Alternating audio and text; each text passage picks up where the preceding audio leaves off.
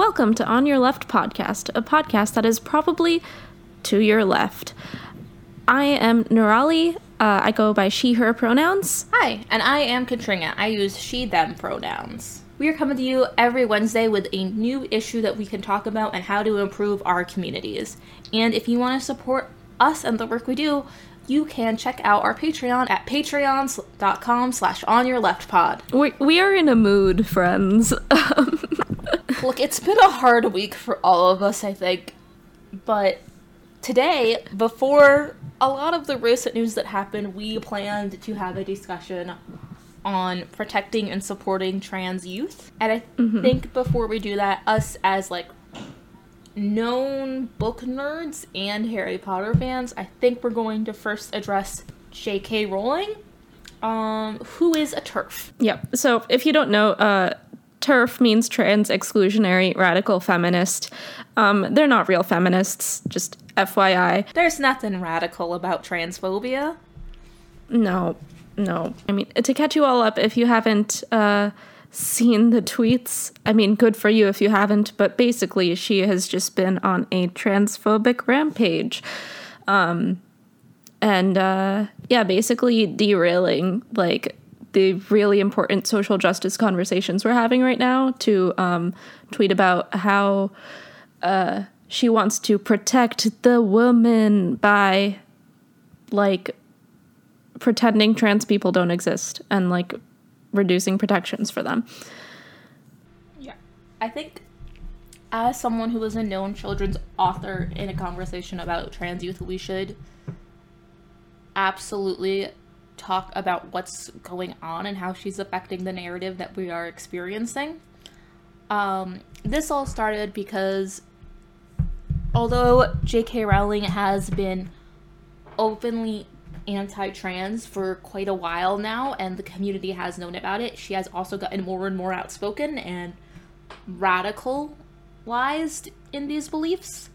And she recently put out something that was upsetting.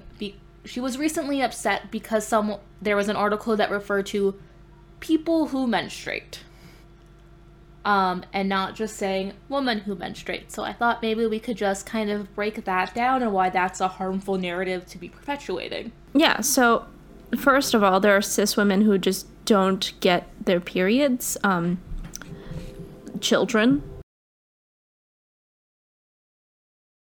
or who are assigned female at birth, don't get periods. Postmenopausal women, pregnant women, and just cis women who don't have periods because of a medical condition. There are a lot of reasons why you can't just use the umbrella term women. Can you hear the train in the background? I heard a small whistle, but I think we're okay. I know cis women who no longer have periods due to uterine cancer, and they had to have their uterus removed so they no longer menstruate.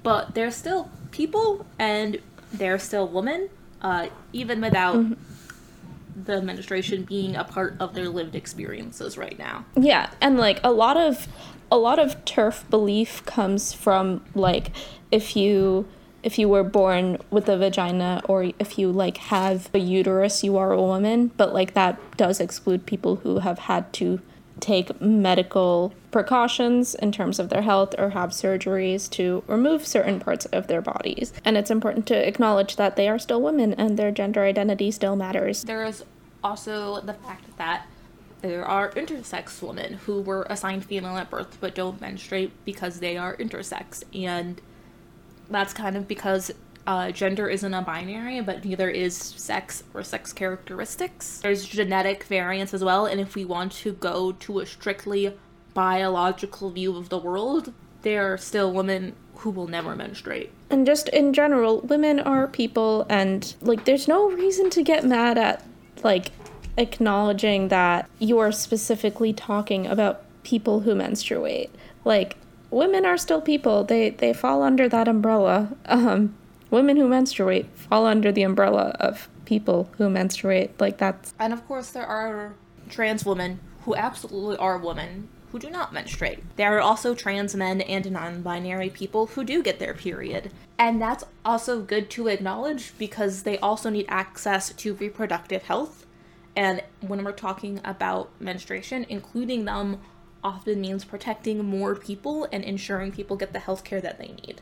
Definitely. And also, a big part of, like, TERF rhetoric is, like, the idea that, like, you're actively harming womankind by acknowledging trans people and their needs. And, like, trans people aren't hurting anyone. No one's hurting anyone by existing as trans. And so many of the arguments that we see for this, like, biological sex essentialism harms trans people and reinforces gender roles that harm everyone, but it is also rehashing of the same arguments that people who are against the Equal Rights Amendment used in the 70s and 80s. Knowing that an argument works to stop progress doesn't mean we should still be using the same arguments, because they're obviously things that are harmful and we have fought against historically. Yeah. And also, a small point, but, like, J.K. Rowling specifically tweeted something about how lesbians are scared of trans people, like, hurting their movement and stuff. And can I just say, as a lesbian, we're fine. And any lesbian who says that trans people are hurting our cause or whatever are just transphobic. Stop using another marginalized group of people to hurt. Like, I don't know. It just makes me really angry that you're trying to use one minority's pain to invalidate another minority's pain. Yeah. Our liberation is tied up in each other's. And pitting us against each other just means that classes that have traditionally been dominant and have oppressed our groups are just going to continue to have power. Should we move on from J.K. Rowling? I feel like the world needs to move on from J.K. Rowling, but that's not going to happen anytime soon. So maybe we should. I think we can go back to our main topic today, which is actually creating supportive environments for trans youth and why that's important. Because we as a community are committed to protecting the most vulnerable members of our community, and that especially includes trans youth. It's really important to create supportive environments for trans youth because almost 2% of high school students identify as trans, according to the CDC. And this means that there are at least 1.3 million trans youth in America. And that means there are just trans kids.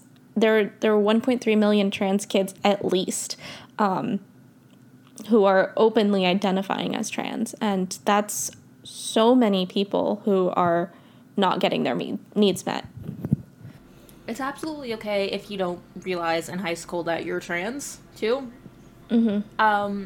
But for people that do realize it and do have a good grasp on what their gender is and know that they are trans under the age of, like, 17, we should absolutely be stepping in and protecting them, because to leave 1.3 million kids to fend for themselves just sounds cruel. Yeah.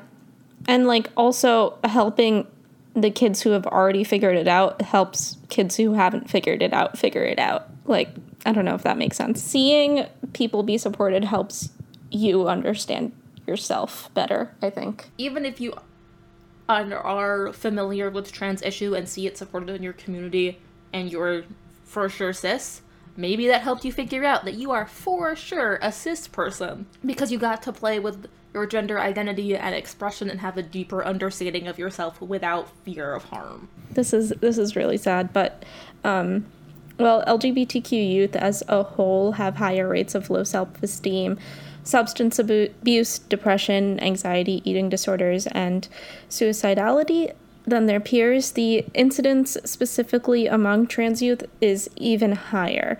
It's really, really sad, and we need to do everything in our power to protect them from all of this. Part of that is, like, investing in our own mental health resources for our community, but part of that is also giving parents and family the resources that they need to be supportive of their trans kids, because research shows that trans youth with supportive families experience a 52% decrease in recent suicidal thoughts and a 46% decrease in suicide attempts. That's incredible. That's an incredible statistic. Like, that's it. Just a little bit of support helps, like, so much. Just giving parents some resources helps so much. I think that this is the case with most parents, regardless of if they have trans kids or not. But they would rather have their kids be, like, healthy and alive and make it to adulthood than to be a cause of their death. Yeah, and sometimes people just don't have the education to understand this stuff. And that's okay.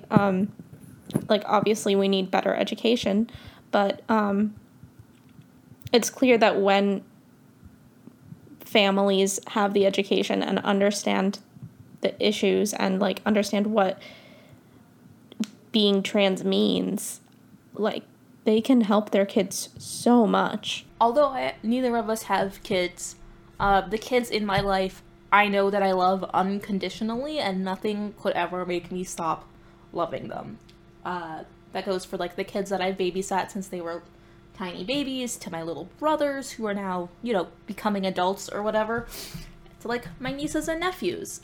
Nothing they say will ever make me stop loving them, and any chance I have to support and protect the children in my life, if that could be the difference between their life and death, I would hope that everyone would choose to support them. Also means, because I unconditionally love them, one of my jobs as an adult in their life is to model what being, like, an inclusive and loving adult looks like. Definitely. Just, like, being a good role model, and, like, showing, especially, like, showing that, like, it does get better for queer people. I know that, like, it gets better is, like, such an old concept now, but it's true. For some people, at least, it does get better, and just showing that and, like, existing as a queer person, like, in a kid's life can change so much. I think part of that is also being, like, an active community member and actively getting involved in your state and local politics.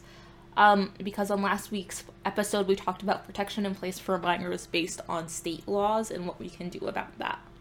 Yeah, should we go through the whole thing again? Yeah, just a quick refresher on things. Also, listen to our last episode in full. 16 states and DC have laws that prohibit discrimination against students in public education on the basis of sexual orientation or gender identity. These states explicitly address discrimination against LGBTQ students. And that is, it's something, but it's not nearly enough states. That's definitely a minority of states, and that means so many kids just don't have rules that are going to protect them when they go to school, and they don't have policies that are specifically looking to help them and reach out to them and make sure that they are supportive and safe. So 20 states and DC also protect LGBTQ plus youth from conversion therapy through licensing restrictions which prevent licensed mental health service professionals from conducting conversion therapy on youth under the age of 18. We definitely went more into this last week, but conversion therapy is an actively harmful and abusive practice that is literally the opposite of supportive, and it is shown and proven that youth who undergo it are more likely to commit suicide and practice self-harm. So we need more places to ban conversion therapy to protect our children. Yeah, I'm lucky enough to live in a state that banned conversion therapy a few years ago now. And I'm just so relieved that that's the case, that no kid in my state will have to deal with that. Like, it's just so harmful.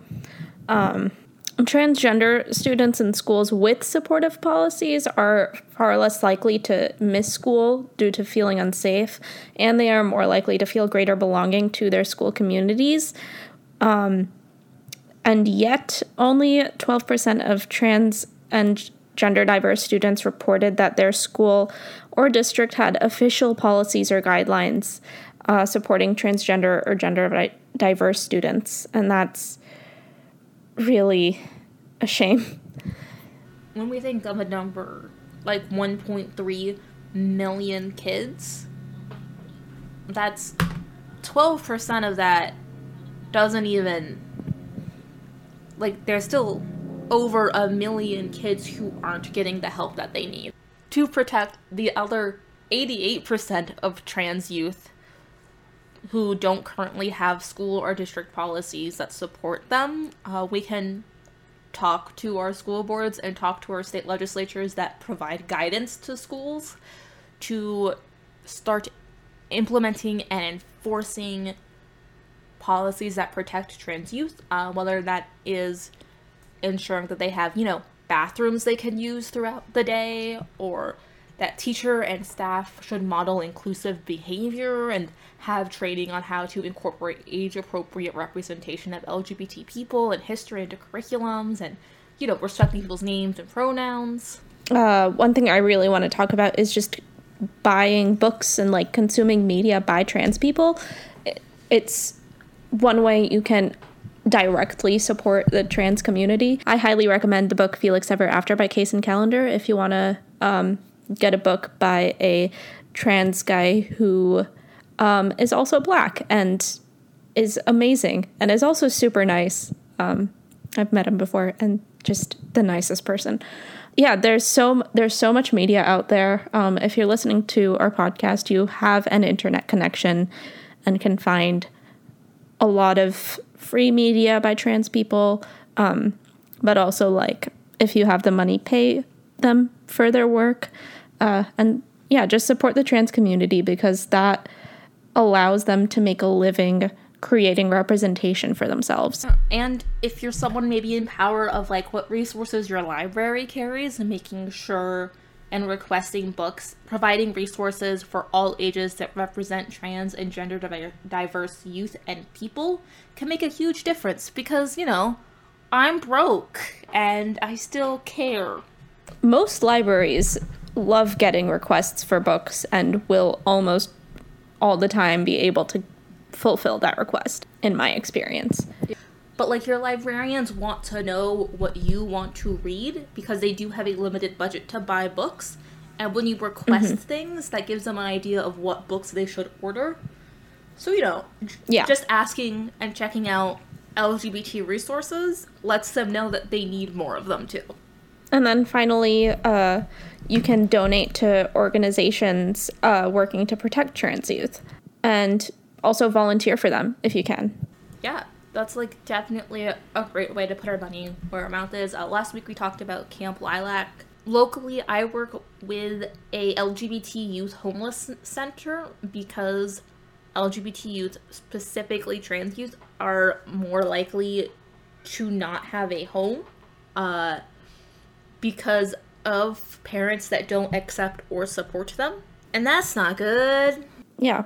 And if you want just a larger organization to support, the Trevor Project is always doing amazing work, and I know they're a suicide prevention hotline, and they have other hotlines too that are just very important for kids who just need an ear that understands them, just an empathetic, understanding, listening ear. And the Trevor Project specializes in suicide prevention for LGBT youth, which means that they have the training and resources that people need and want to share them with you.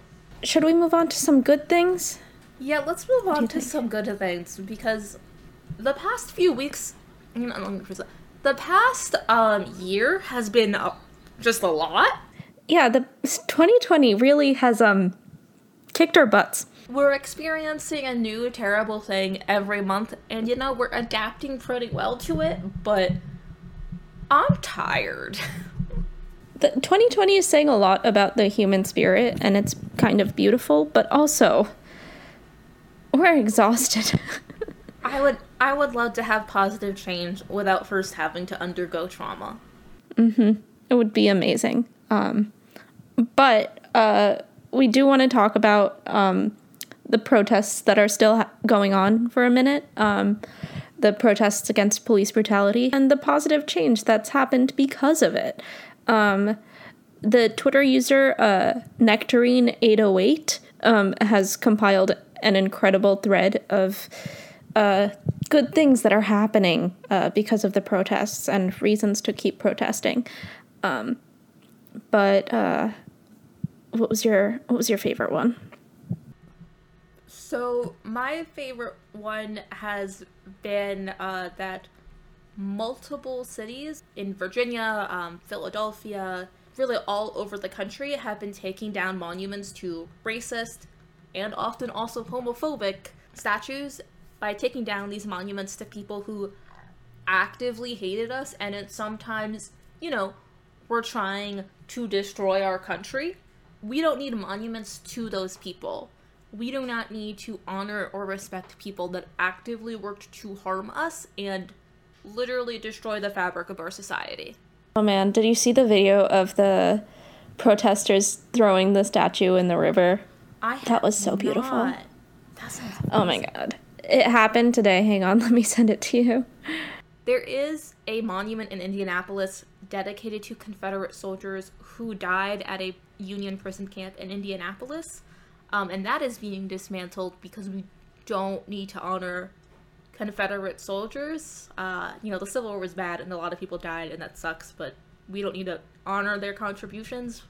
In Fredericksburg, Virginia, they are removing a 176-year-old slave auction block from their downtown.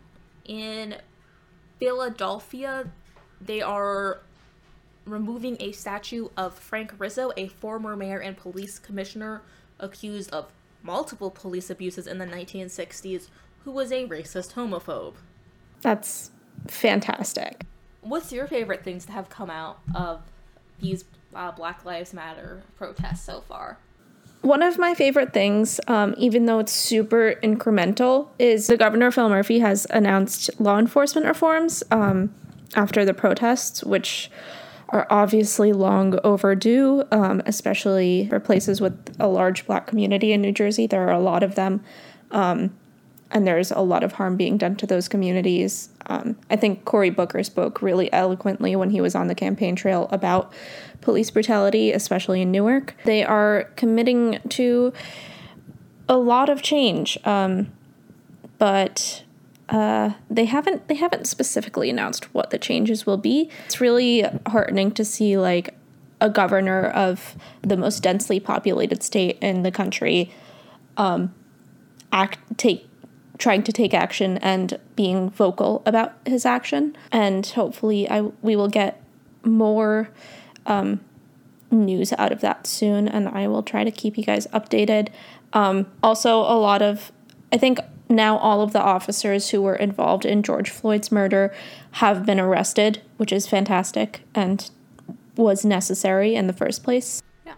I'm also going to share one piece of local news for me that's been really good as a result of these protests. Legislation has been introduced on the county level for me for the banning of tear gas, which, fun fact, is a chemical weapon outlawed specifically by the Geneva Convention, but is legal to use on your own citizens or at home. So we have been using chemical weapons on protesters for years, with very little being done about it. And taking this step to demilitarize our police locally and to protect our citizens and our people from chemical weapons is a huge moment that I never thought would happen, and I'm hoping it passes. Yeah, again, this is a necessary reform, not nearly enough, but hopefully it passes. These are super incremental reforms that are happening right now, but they are something, and we should keep fighting for more. I think we should fight to defund the police and figure out better ways to enforce the law. 11 minutes later. Should we move on to our mango fact? Yeah, what is our mango fact? Our mango fact is that in 2017, global production of mangoes was at 50.6 million tons because everyone loves mangoes that much. This report also includes something called mangosteens and guavas. Guavas are also delicious. Yeah, people just love mangoes that much, and I am one of those people. 50.6 million tons is so large that I literally cannot comprehend that number, so I'm glad other people are enjoying mangoes as much as me. Yeah, it's a lot of people eating a lot of mangoes. And there was some good news in mangoes in my life personally, because my aunt stopped by our house yesterday and just dropped off a case of mangoes, because I guess she went grocery shopping and got extra mangoes. So that was wonderful. I ate some. They were delicious. You know, it's been really hard to, like, grocery shop lately and, you know, make sure that you're providing safe spaces in your community to slow the spread of disease. So if you can go grocery shopping for someone else and get them mangoes, that's awesome. Your aunt is great. Yeah, I love her. So I guess that's the end of this pod. I'm in a significantly better mood than I was before. Like, we have so many ways to help trans people. There's so much good happening because of the protests. We as a community are affecting change through things that we know are working, like protesting, through contacting our legislators. Lots of people recently voted in primary elections, and all of those are steps that we are taking to build better and more inclusive communities, and I love it. I love it so much. Yeah, so, Katrina, where can we find you? You can find me at Katrina Eames on Twitter. And you can find me at Fireword Sparkler on Twitter, without the E at the end. And, of course, you can follow the podcast at On Your Left Pod. Thanks so much for listening, everyone. Have a great week. Yeah, bye.